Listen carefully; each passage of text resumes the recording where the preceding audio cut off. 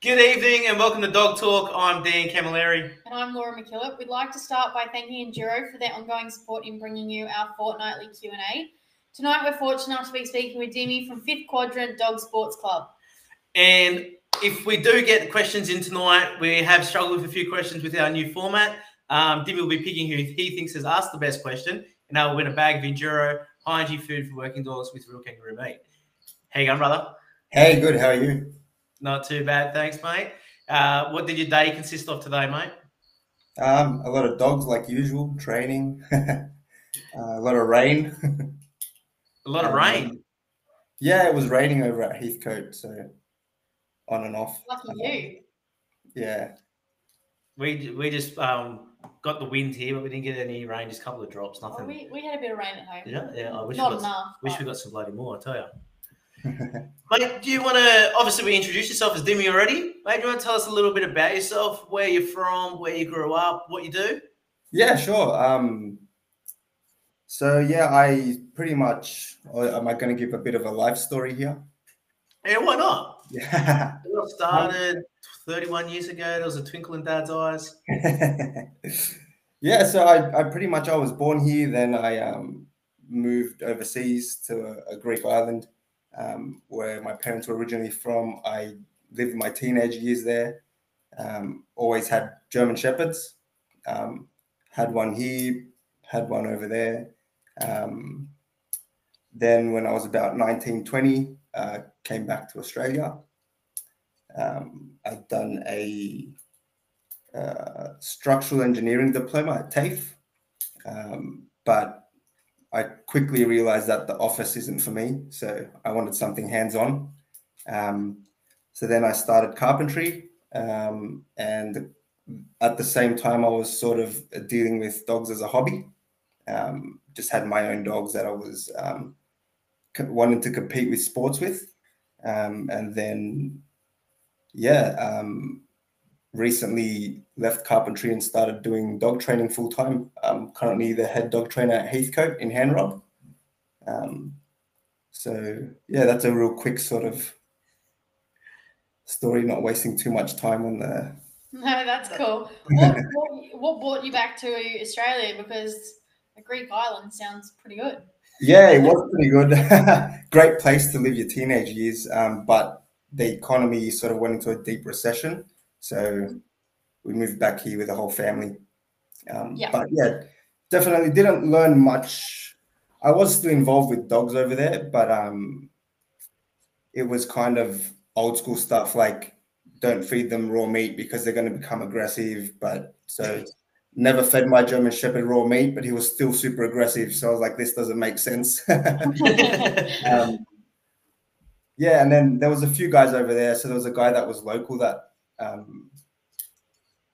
came over from Germany and imported some showline shepherds, but the German ones that would still practice in IGP. So they were still had pretty good working temperaments. And there was one Malinois I remember seeing, a guy that imported it from America. He lived in America and moved back because he was originally from there.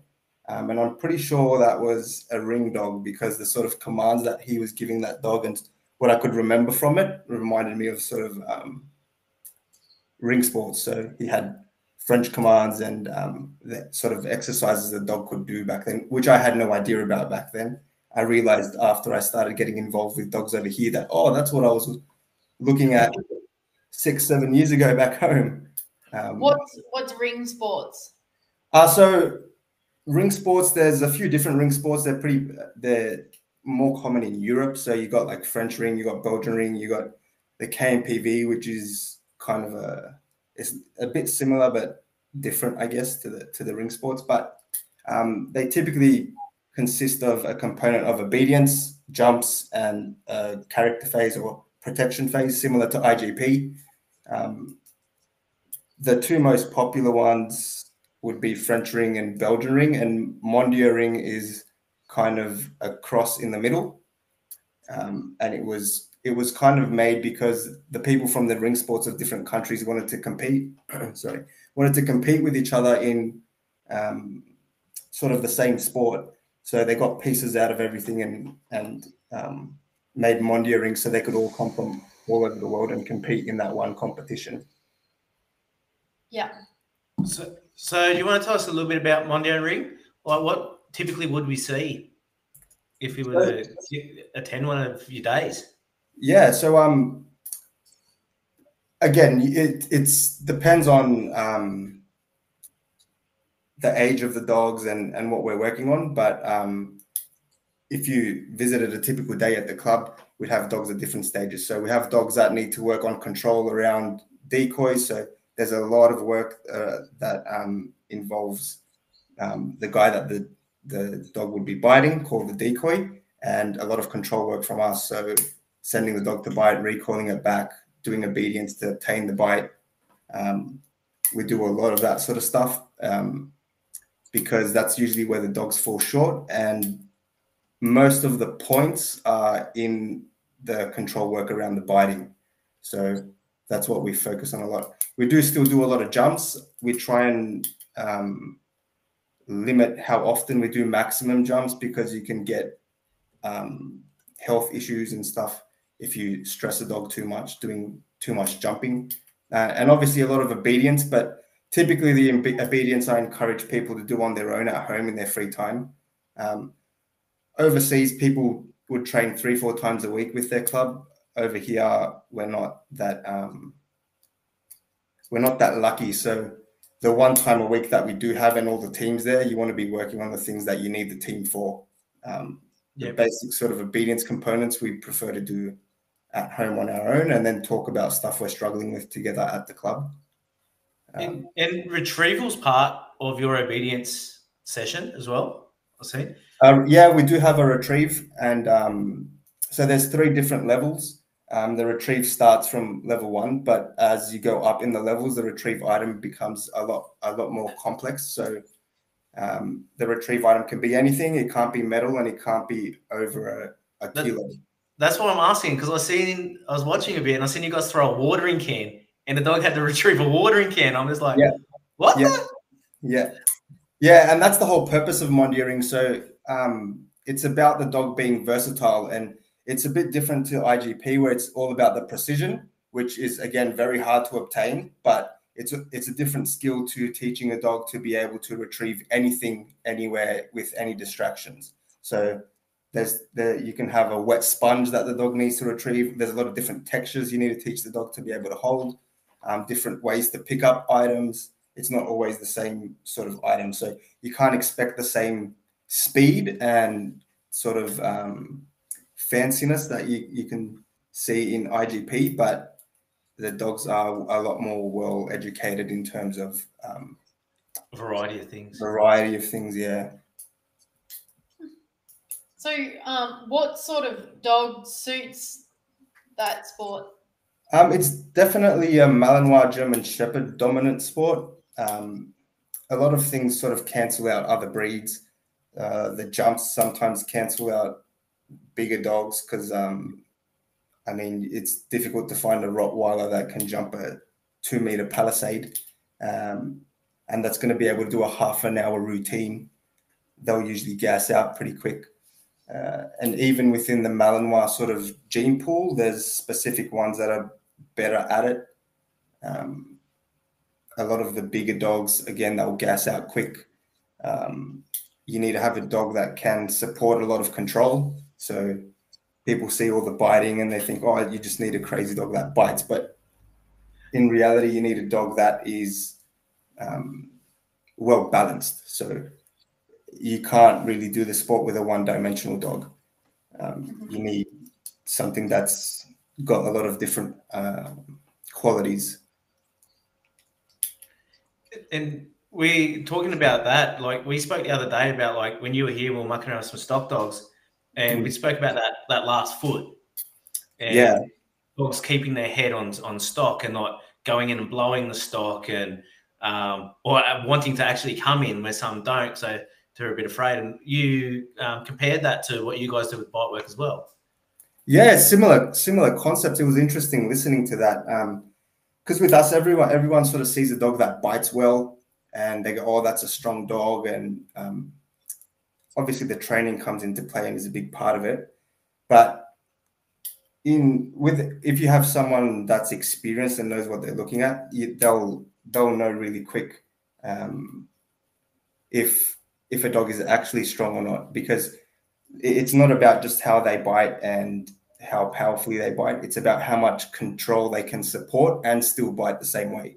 So a dog that's never been taught to a stop attack or even an out, some people don't even teach the dog an out. All that sort of control stuff takes away from the dog. And if the dog is still biting the same way it did before all that control was layered in, then that's a stronger dog. But a dog that's just crazy and goes and bites really well and can't sort of control itself, it's not necessarily a headstrong dog.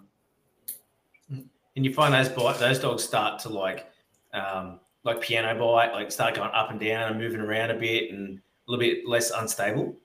Yeah, definitely. You see that especially when you're layering it. It's probably a bit different to stock dogs, especially when we're layering in control. You will see the best of dogs start to do that sort of stuff when you're layering in control. And some of them get through it and they bite really well after that. And some of them sort of hit a wall and you need to take it a bit easier on them. But if you don't train the dogs to a high enough level, then you're never going to see that stuff. So the training for the sport exposes all that and it allows you to see where the dog's going to start falling apart. If all you do is just bites and you're not adding control to the dog, you're not really seeing what its true capabilities are and its true strengths are. So I know you've had a bit of experience with some stock dog handlers and stuff. What other sort of similarities do you see between the two, or is there any between what you do and what they do? Yeah, definitely. So what I noticed straight away is, I guess in the protection dog world, the old school method of training was you'd build a dog up for 12 months, make it crazy. So you had a lot to chip away at when you start layering in the control. And from what I've heard, that was probably still a common thing in the stock dog world. Dan can probably correct me if I'm wrong. Some guys some people build a lot more desire in dogs before then they start to train on them. To train them, right? yeah. The more desire you build, well, then the little bit more control you can start to put in place. Like you say, start to layer things. Yeah. And that still works well with certain dogs, but that's changed a little bit in the protection world, and we do a lot of what you guys would call dry training. So we teach the dog skills away from the decoys, the guy that the dog's going to be biting. We teach them with food and toys in a quiet environment at home or whatever before we apply those skills in a stressful situation or a high arousal situation. And I guess, that's been where most of the innovation has sort of come into the training is how much skills you can teach the dog away from the finished picture that you want to see. Mm-hmm. Do you find that sometimes that dogs get a bit confused when you do put them in front of a decoy when you have been doing stuff at home to start with? Yeah, there's definitely a transition phase. It does help a lot though. Sometimes the amount of pressure you'll need is halved, sometimes less when you move on to a decoy. But just it depends as well how you do it. So you need a good decoy. That's the other thing. It's about working in a team. Like I can't do everything myself. That's why I guess with you guys, you'll put dogs on easier sheep and harder sheep. With me, I can tell the guy in the suit, hey, stop moving. Hey, do this. Hey, do that. And I can gain control of my dog if I need to, or bring the arousal level a bit lower so we can change what we're doing and manage it. Mm-hmm. So what makes a good decoy, and how big of a impact does a decoy have in the development of a protection dog? Yeah, great question. Thanks, mate. You can't give me the food though. So especially like talking about mondeering specifically, again, in ring 3, which is the highest level out of 400 points, I think 260 of them are bite work points. So, and in the bite work, there's certain exercises that you need multiple decoys. A lot of like the biggest issue I see is with inexperienced decoys or decoys that aren't skilled enough. They try and do everything very incrementally. We're going to work on just grips now. Now we're just going to introduce the stick very slowly, and we're going to do one target for this amount of time. If you want to do mondeering, your decoy needs to be able to do multiple things at the same time. So it's not uncommon that at the same time we're working on building a dog's bite and its grip, we're also at the same time teaching it an exercise, at the same time desensitizing it to stressors like a clatter stick or accessories.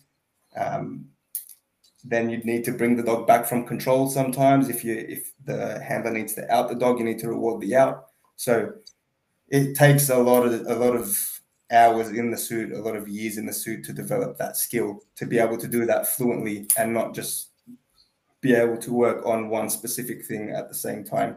And if you want to develop a dog for competition, you need to move quickly, slowly, if that makes sense. If you're trying to do everything very incrementally, the dog will have arthritis before it's ready to compete. Yeah. So the decoy is everything in mondeering. That's where I struggled a lot with my dog, because I'd done everything myself. She was used to working only with one person. It caused certain issues.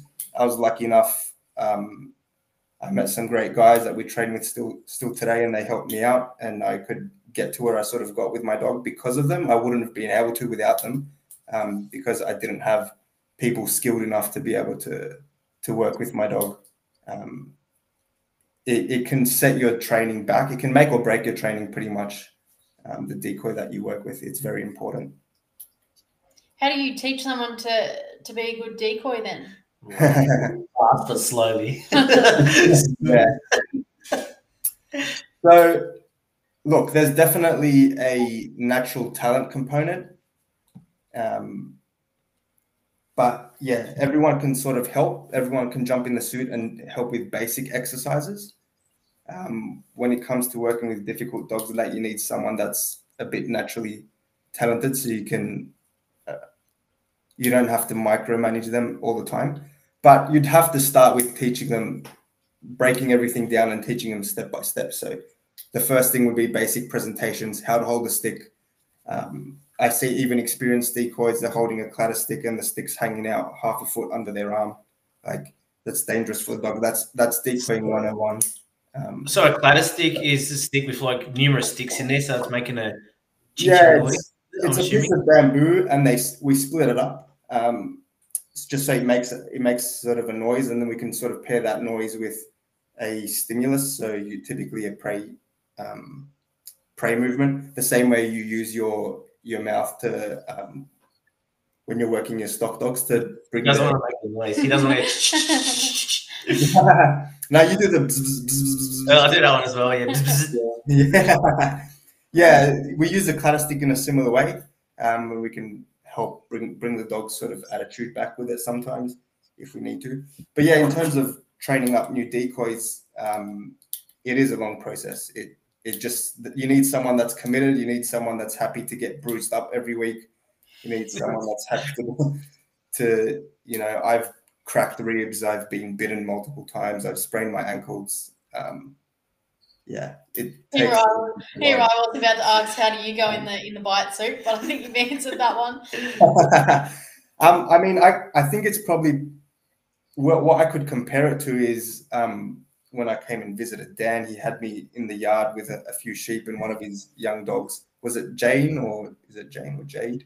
Leia, my collie pup. Leia. Oh yeah, great little dog. But I was like, mate, I got no idea what I'm doing, so just tell me what to do. And he was like, okay, walk this way, you're holding that wrong, you're doing this wrong. So I'm used to using my clatter stick to help engage the dog with me, or if I'm using a flirt pole, for example, I'm using it to help re-engage the dog with me, whereas you guys are using spatial pressure to move the dog away. So I was holding like the pipe with the bag, and I'm trying to use it like a clatter stick, and I'm like, oh no, the dog wants to move away from this. It's a signal to move away from it, not a signal to come towards it. So my sort of mechanics is completely completely different. But I guess you could compare teaching someone to decoy with teaching someone to train a stock dog on sheep. So experience and just an attitude to have a go. Yeah, you could compare it to that. It's something that's going to take time and going to take experience, and you're going to put them in with easy sheep first, and yeah. And I noticed, like, by watching a bit of monitoring, you guys do a lot of leg bites. Yep. Why specifically the leg bite? So in our sport, the decoy is allowed to move, and we don't just have one single target. So in IGP, for example, it's all about the precision and the speed and the gripping style. So there's one target there for the dog to take. In mondeering, the decoy is allowed to move, and he's using the stick to block the dog on the entry to test sort of its courage. A dog that comes up for the arms is very easy to block with the stick. So if a dog is jumping up, going for my left arm, all I have to do is hold the stick there, and the dog's going to bump into it and fall onto the ground. And the moment the dog is entering the bite, the clock starts. So if your dog is 5 seconds slow to bite, that would be 10 points, I think, that you lose off that attack. With your feet, both feet need to be on the ground, and then we'll teach the dog pivoting techniques. So if the dog's going for one leg and you move that leg, we'll teach the dog to change target last minute.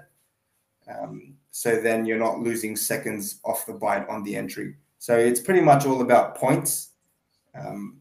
Legs, you always need one leg on the ground. So we teach a lot of leg targets. But in saying that, we also teach upper body targets.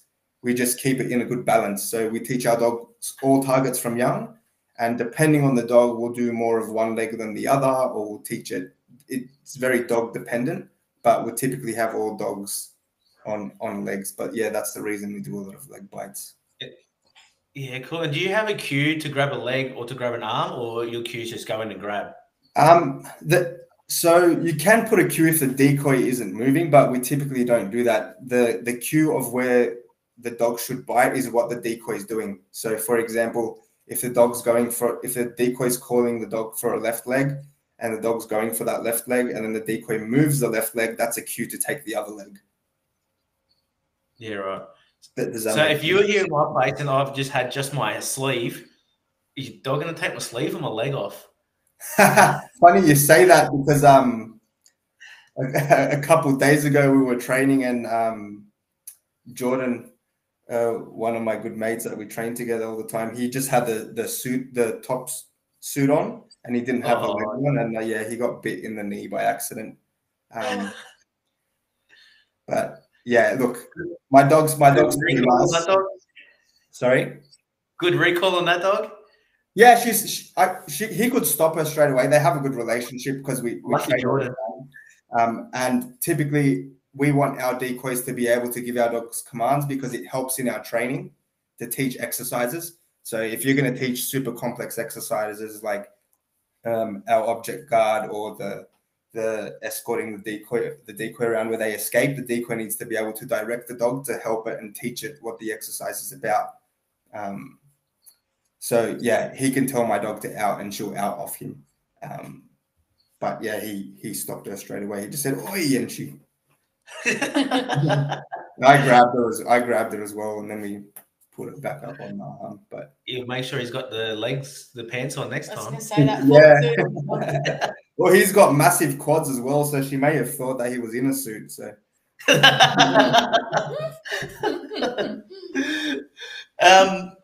Mate, why Monday ring? What was the attraction to it? Oh, another great question. So when I first got my Malinois, I was actually doing both, but I had great ambitions, like everyone that gets their first sport dog. They want to do everything. They want to do every sport. They want to win everything. So I joined an IGP club at the same time I was doing mondeering with a guy called Brad Fellow up near Gosford. And he did help me a lot. I learned a lot training with him and training for IGP. I do like the precision components about it and all that, but something about mondeering just not that I don't like IGP. I really enjoy training for IGP and watching it, and I appreciate the precision components in it and all that. But I think the training that's required for mondeering is more sort of appealing to me. So doing a retrieve with dumbbells every week gets a bit boring for me.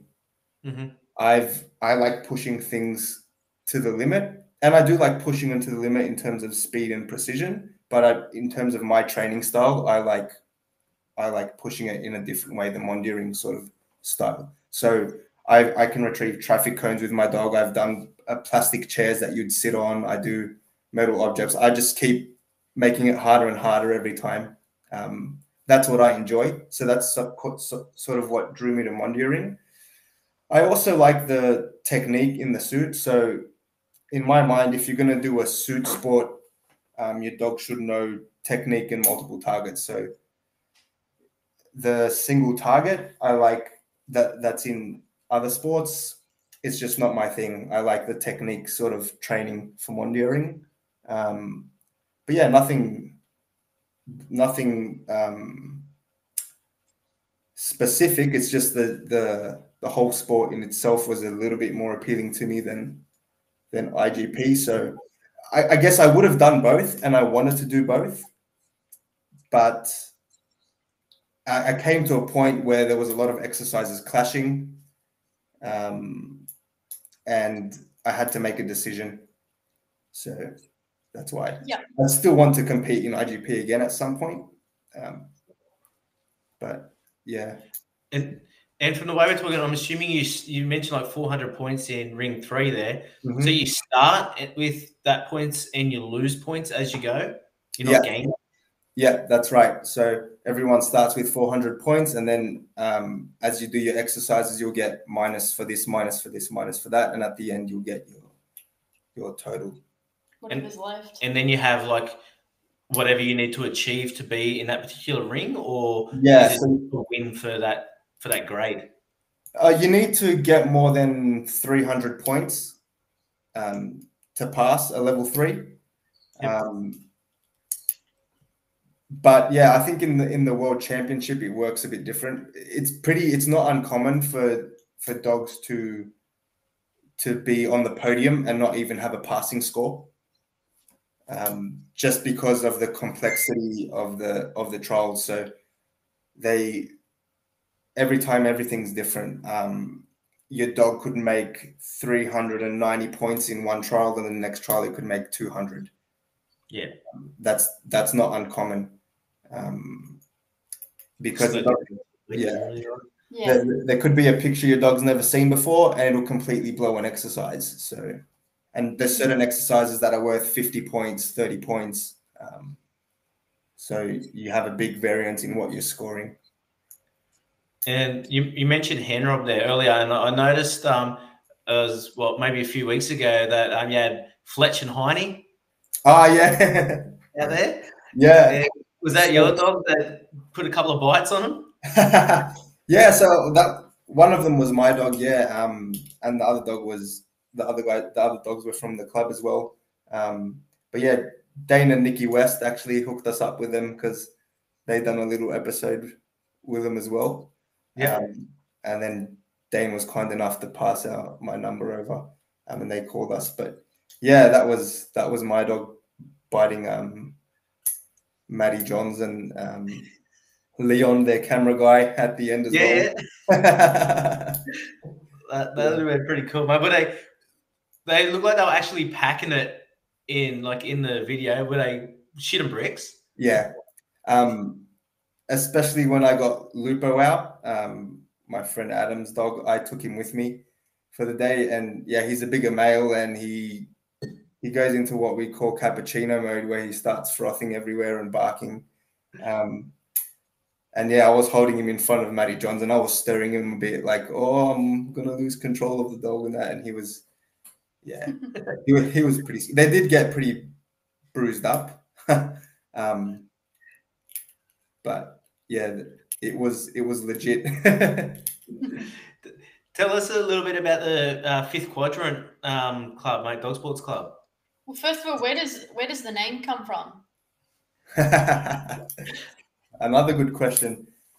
Look, the name is self-explanatory if you understand the science and how it applies to dogs and how important and not important it is to look at it from that sort of perspective. But yeah, if you understand dogs,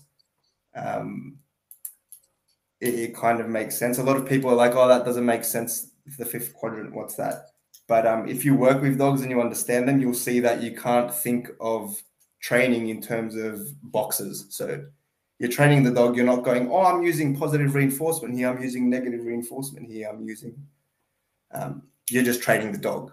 So that's why we called it fifth quadrant, because we're just training the dog. We're not worried about what quadrant we're working in and what we're doing. It's like the dog's in front of us. This is what it needs. This is what we're going to do. Mate, for some of our people, listeners that don't understand the quadrants, do you want to explain the quadrants in regard to operant conditioning? Yeah, I can give a quick brief. Yeah. Because all I'm thinking is 5 is 5 and quadrant there's 4. I don't understand what you're talking about. Yeah, so the 4 quadrants are pretty much positive and negative reinforcement and punishment, and they pretty much explain, for example, if you're giving something to the dog or removing something from the dog, if you're reinforcing or punishing behavior, it sort of puts each thing into its own, into one of those 4 sort of categories. But it's definitely not the be all and end all in dog training. It's not how you train dogs, at least in my opinion. And a lot of dog trainers get stuck in these particular forms. Yeah. It makes sense when you sort of think of it like that, because fifth and quad, yeah, you're thinking outside the box, in other words. Correct. Like, Exactly. Which is what you need to do. Yeah. And let's train what's in front of it to get the feel. Yeah. Yes, that's right. Aim for the feel. Don't worry about what box you're in. Aim to obtain the feel, because then that's just going to come naturally and it doesn't matter. No, I like the name. Now it makes more sense, because I was a bit like, I don't get it, but righto. Yeah, but that's what it's about. Like if you want to become a good dog trainer, don't get obsessed about the 4 boxes, because I see a lot of people get obsessed about that. Just try and develop a natural feeling of what you need to do for the dog. I see a lot of people get stuck and not make progress because they're too worried about sort of the funny thing is, a lot of people that get stuck in those boxes actually don't understand them. Yeah, that's true. But anyways, that's a whole nother episode. Yeah. How much time do we have? The club, mate. How long has the club been going? How to get started? Open to members, or they're open days? Yeah, look, Mondiering's the first sort of Mondieering seminar, I guess, that happened would have been 7 years ago, probably more, actually 8 years ago. There's been a few different Mondieering clubs pop up around the country.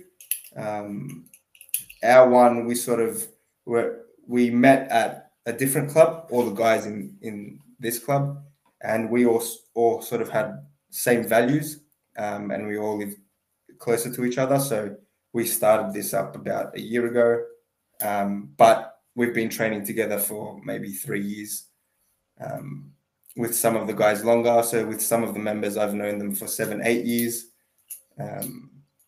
Craig, which is one of the original guys that started doing a bit of Mondio stuff as well, he's still in our club with us. He's kind of one of my mentors as well. So we've been doing it for about 8 years now. My first dog is just over 8, so yeah, about that long. It's taken a while to pick up, but we have the knowledge in the country now. We have the skills. So people that want to join the sport now are very lucky, because a lot of the groundwork sort of has been done. IGP's been around for probably over 20 years. So they have the knowledge, they have great trainers, they have good dogs. That's still a bit in the process from Mondieering. And there's some great YouTube footage out there for anyone that might be interested in having a look and seeing what it's all about as well. Yeah, definitely. And there's some, so Michael Ellis from America, he put some good videos together. I actually, my level 1 that I competed in, I pretty much done off watching all his tutorials. So he has a lot of videos on Leberg about training certain exercises. And back when I started, I watched all those episodes, and I actually got my level 1 title just by watching his videos pretty much, and helped with a few guys here and guys that came from overseas that we've done seminars with. But yeah, we're kind of spoiled now with all the information. It's easily accessible.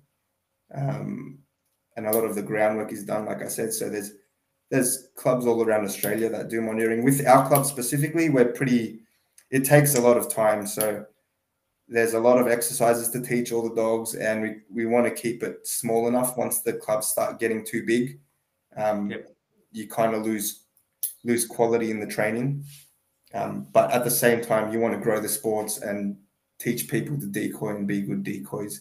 So that's kind of a hard one to balance. And yeah, we haven't worked that one out exactly yet, but we'll see what happens.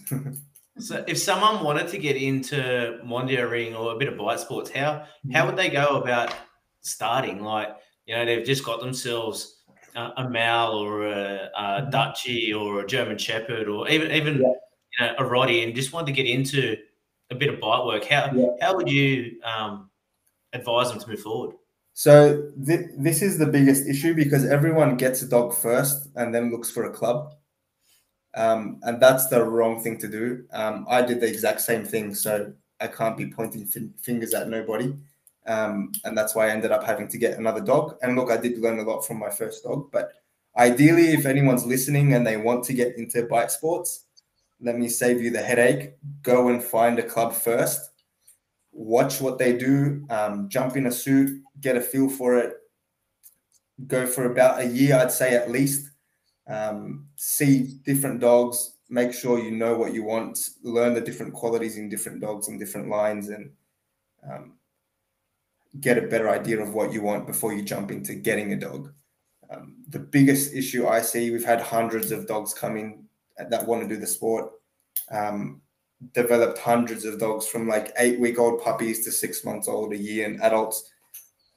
And the biggest issue is that they got the dog before they came to us, where we could have said, or to any club, even if they have a local IGP club, it's best to go there and they can direct them in the right sort of direction. But yeah, that's sort of the biggest problem, because people get stuck with the dog that they have, and it's a big decision to get a second dog to continue the sports. But that's how they should approach it. Find a club first, watch for a year, jump in a suit to make sure they're making the right decisions. And I'm assuming there you go with like get a bit of a feel for what you want to do, and then pick a dog or genetics, go shopping on the genetics that's going to suit the sport you choose, and the one that you actually sold into, rather than having a taste of something and again, I actually want to do something else, and now my dog doesn't suit, right? Yeah. Kind of like if we when I bought a yard dog, wanted to go 3 sheep trialing. All right. Exactly. Or a 3 sheep dog wanted to go cattle trialing. That was dedicated to that, right? Yeah, exactly. No different. So I'd love to have a Kelpie one day, but that's why I come to your place and I just watch because I know nothing. I can't see what you can see. And then maybe one day I might decide, yeah, look, I want to do this, but you want to spend time watching first and learning. Everyone else, yeah. I just threw him in a round yard and said, mate, just jump in there. We'll work this dog. He goes, mate, I'm going to break your part. I said, it's going to be all right. Just get in there. And he's like, oh, okay. He was working. He's like, hey, this actually isn't too bad. He goes, you fix everything that I'm fucking like now. I said, don't worry about it, mate. She'll be all right. Yeah. Yeah. And the reason I said that to you is because all the sort of all the guys that are actively competing in monitoring, we still use all our dogs to train new decoys. So when you have someone that doesn't know what they're doing working your dog, they're going to cause issues. There's no doubt about it. So I'm very aware of that. That's why I said to you straight away, I'm like, Dan, I don't want to do this because I don't want to set your training back, especially with a young dog. I got no idea what I'm doing in a yard. You put me in a bite suit, yeah, but that dog will probably grab you too in a bite suit. I should have a crack. Yeah. Well, I mean, she was making a fool of me in the yard, grabbing the sheep every 2 seconds. So, so I know you've had a bit to do with Kelpies through Dan and Dane and Nikki. Mm-hmm. Is there much you think that this industry could be doing different in the starting of our pups? Another great question. So I'm not sure how far you can get if you applied the same sort of concepts that we use in protection sports. But what I see is your sheep is our decoy. And the sort of the skills that you need, you can teach some of them away from the sheep and make it easier for certain dogs to learn on the sheep. I mean, Nikki West is doing great with her young dog Amber, and she's implemented a few of those, I guess, out of the box techniques. But the proof is in the pudding there. But that doesn't mean it's going to work with every dog. Yeah. So it's about the field, and that doesn't mean that's gonna be the biggest difference, and that's gonna make you the best in Australia or an Australian champion. There's a lot of other components that come into that as well. But I think the sort of where they would benefit the most is that it just gives another alternative. So if you have a dog that isn't responding well to traditional methods of training, or it's a bit softer, or it needs a sort of different approach, you have another option for a different type of dog. I see the same problem with a lot of protection dog people where they know only one way of training and they try and fit every dog into that style of training. And then they're always blaming the dog for the shortfalls of their training. And then we have dogs that come to us after they've been to other people, and it's like there's nothing wrong with your dog. They're just using the wrong technique for the wrong dog. I think that's where the biggest benefit is. You have more success with a bigger variety of dogs. Yeah. And using that bit of that cookie cutter approach kind of limits you as a handler to be able to experience different things and then actually learn from the dog in front of you, right? Yeah, definitely. And I think it's very helpful for people that are new and don't have that feel yet. So I know with you, Dan, you could probably skip a lot of steps because you have that feeling and you can balance it out real quick, and you can bring the dog back when you need to, and you have that feeling. With someone that doesn't, they'll either overbuild a dog too much, or they'll crush it too much. So I guess. Don't worry, I've made both of those mistakes myself, mate. Yeah, and that's how you, and so have I, and that's how you learn. And I think that's where the benefit is. If you have a bit of a different approach, you can still learn and not do as much damage to the dogs as you go. Yeah, absolutely. And mate, obviously we've been speaking about Monday Ring a lot tonight, mate. What do you need to get started to do Monday Ring besides your dog, right? And we've talked about a bite suit, but what other apparatuses do we need to be able to do this? So if you look at a Monday Ring trial, it'll look like a junkyard. And that's the purpose of it. There's a million different environmental stuff around that are supposed to put the dog off. So you have scarecrows, for example, in a bite suit. You have things that make loud noises. You have things that blow in the wind and look funny. The more stuff you have, the better. You do need your jumps, your 3 jumps, and you need a big plot of grass that you can have your field in. But it's all about training under distractions and under sort of and showing the dog a lot of different pictures. So we get a lot of stuff from like council pickups and that people leave outside their house. We're like, oh, that'll be a perfect Mondioring retrieve item, and we just grab rubbish. So. Kid's Barbie doll. They're the big ones, you know. We're going to retrieve a kid today. It's funny what dogs would freak out about. So we have a million things on the field, and then we had teddy bears and a whole bunch of stuff. And there was this one rocking horse that all the dogs would sort of freak out about. And a lot of dogs would start acting aggressive towards it when they see it and freak out about it. At work, there's a certain plant pot it's got all these shapes and stuff on it, and every dog freaks out when it walks past it. It's interesting because it's never what you expect. Yeah, absolutely. And speaking on that, like you just mentioned about like freaking out and dogs getting aggressive, like there's a perception out there that you need these big cranky angles that just want to rip shit apart and kill everything. Like this is 100% true, right? Like these dogs are beasts. Yeah, definitely. Yeah, mate, let's hear the reality. So the reality is the dogs go through a temperament test before they can even start competing.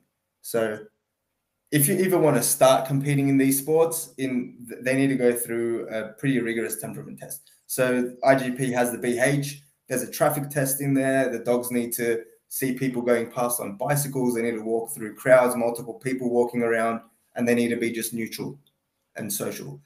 Same with Mondioring. We have a temperament test. The dog needs to be sound with environmental stimuli, the loud noises, umbrellas, people walking around. We recall the dogs out of groups. As a person that doesn't even know the dog sometimes holds a leash in depending how the judge sets it up. So the number one thing, if the dog is not stable, you can't even start competing in these sports. A lot of people do think that the dogs are aggressive and all that sort of thing, but in reality, you need the opposite if you want a good sport dog. And a lot of people also think that we get our dogs from the police, but it's actually the opposite. It's the police that come to the sports people to look for dogs. So, do you want to explain why that is the case? Yeah, so I think government departments, they don't have the time to maintain all these pedigrees and know where the dogs came from and do such rigorous training to know which dogs are good and which dogs aren't good. Some of them do have their own breeding programs, but I know with a few people that I've spoken to, it's a big time waster sometimes because they don't know what the dog's going to be like at 12 months. So it's a big waste of taxpayers' money as well.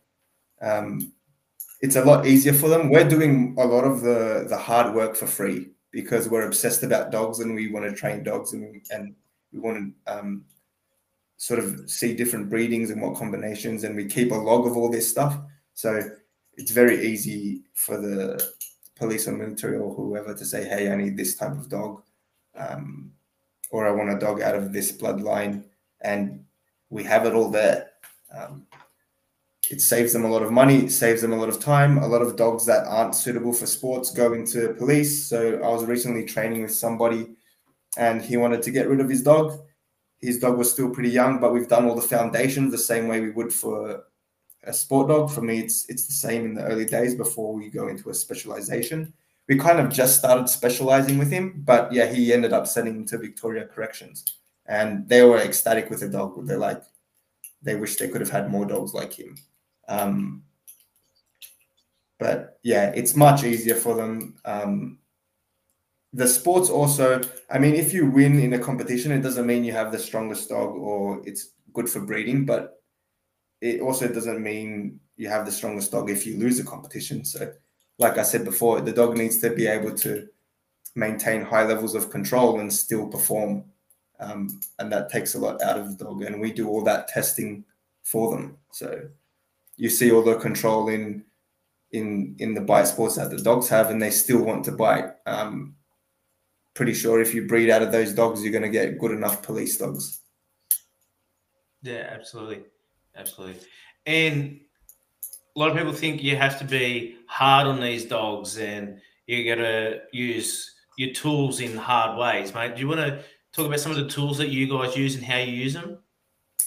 Yeah, definitely. So with the tools, I mean, there's a lot of people, they want to ban tools and all this sort of stuff. Actually, and we'll touch on that and the some of the after we talk about these tools, bit the repercussions that could possibly happen if some of these tools are banned too. The problem is, I think a lot of the people calling for this, they're uneducated. They think that the tools are used in a cruel way. But if someone wants to be cruel to their dog, they don't need a tool to do it. They're going to kick the dog. They're going to throw the dog. They're going to lock it in a kennel for a week, and not take it out. That's worse than anything. Any sort of physical punishment or correction you could deliver to the dog because you're not satisfying it mentally. So taking all these measures isn't really going to prevent anything. Sometimes it makes it worse. As you can see from overseas, people go to different sort of measures. But with these dogs, it's not that you need to be hard on them, but they need to have clearer guidance from young. And if you start from young and you're clear with your boundaries and fair, they know what's expected of them. My dog's here laying next to me, so sleeping. You don't need to be hard on them. And usually people that are getting them are experienced, I guess, or not nowadays, but they typically know better. And like I said, training methods have changed, so the approaches we take are a lot not necessarily softer, but a lot clearer to the dog. So there's not as much confliction in the dog. Yeah, exactly. I know in IGP, if your dog looks like it's suppressed at any time, you actually point it down for that. Is that the same in Mondioring? So in Mondioring, the attitude of the dog isn't scored, but you can get GA points removed if your dog is constantly avoiding you, or if it's pissing on the field and stuff like that. You can get GA points, but in IGP, the emotion is taken a lot more sort of seriously.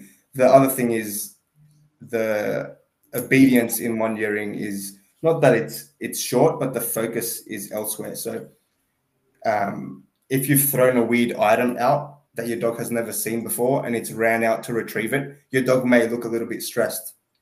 And it's not necessarily because you have added a lot of pressure in your training. It's because the dog is seeing a different picture. So it's very difficult to score the dog's emotion in those sort of scenarios. Does that make sense? You might, in your healing pattern, there might be a distraction right next to you and you walk past and the dog pins its ears back and goes, oh shit, what's that? That's not necessarily because of the training. That's because of the testing in the trial. So,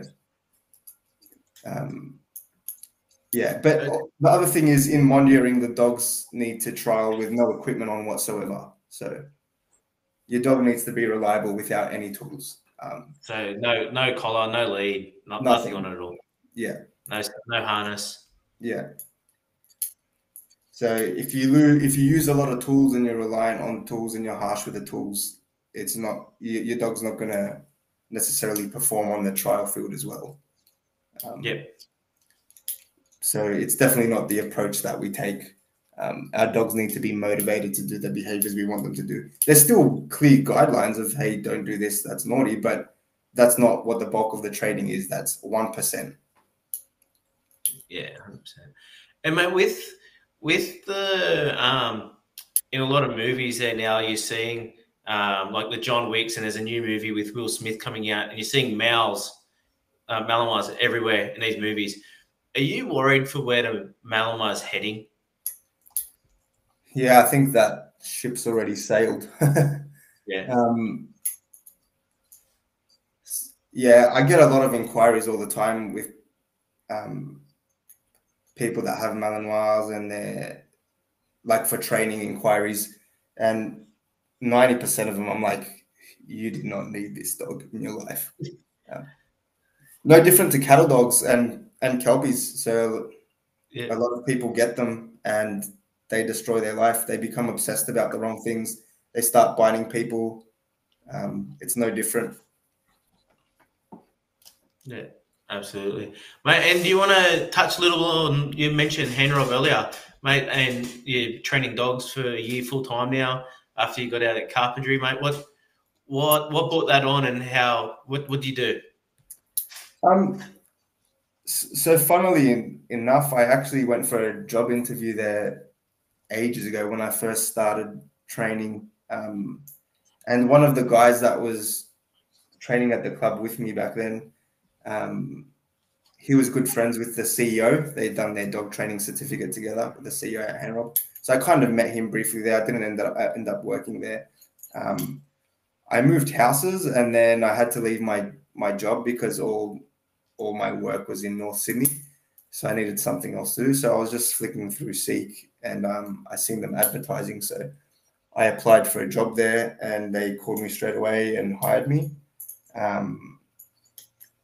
There was a lot of issues there, but I've been there pretty much 6 months now. I've now moved to the head dog trainer role. We're working together with Hayley, which she's moved to a national training role now.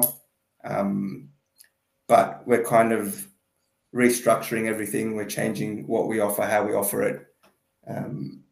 We're changing we're structuring the training approach and everything a lot better. The CEO is a great guy. He's super passionate about dog training, so he's really involved in it. We're doing the open day, like we have you coming out there and do some stock dog stuff. So we want to educate the community, ideally to prevent things like this happening where the wrong people get a Kelpie, the wrong people get a cattle dog, the wrong people get a Malinois, and sort of prevent those issues from the root of the problem, which is lack of education. Yeah. And what's an average, and I think that's a great initiative, mate. And what's an average day look like for Dimi at the moment?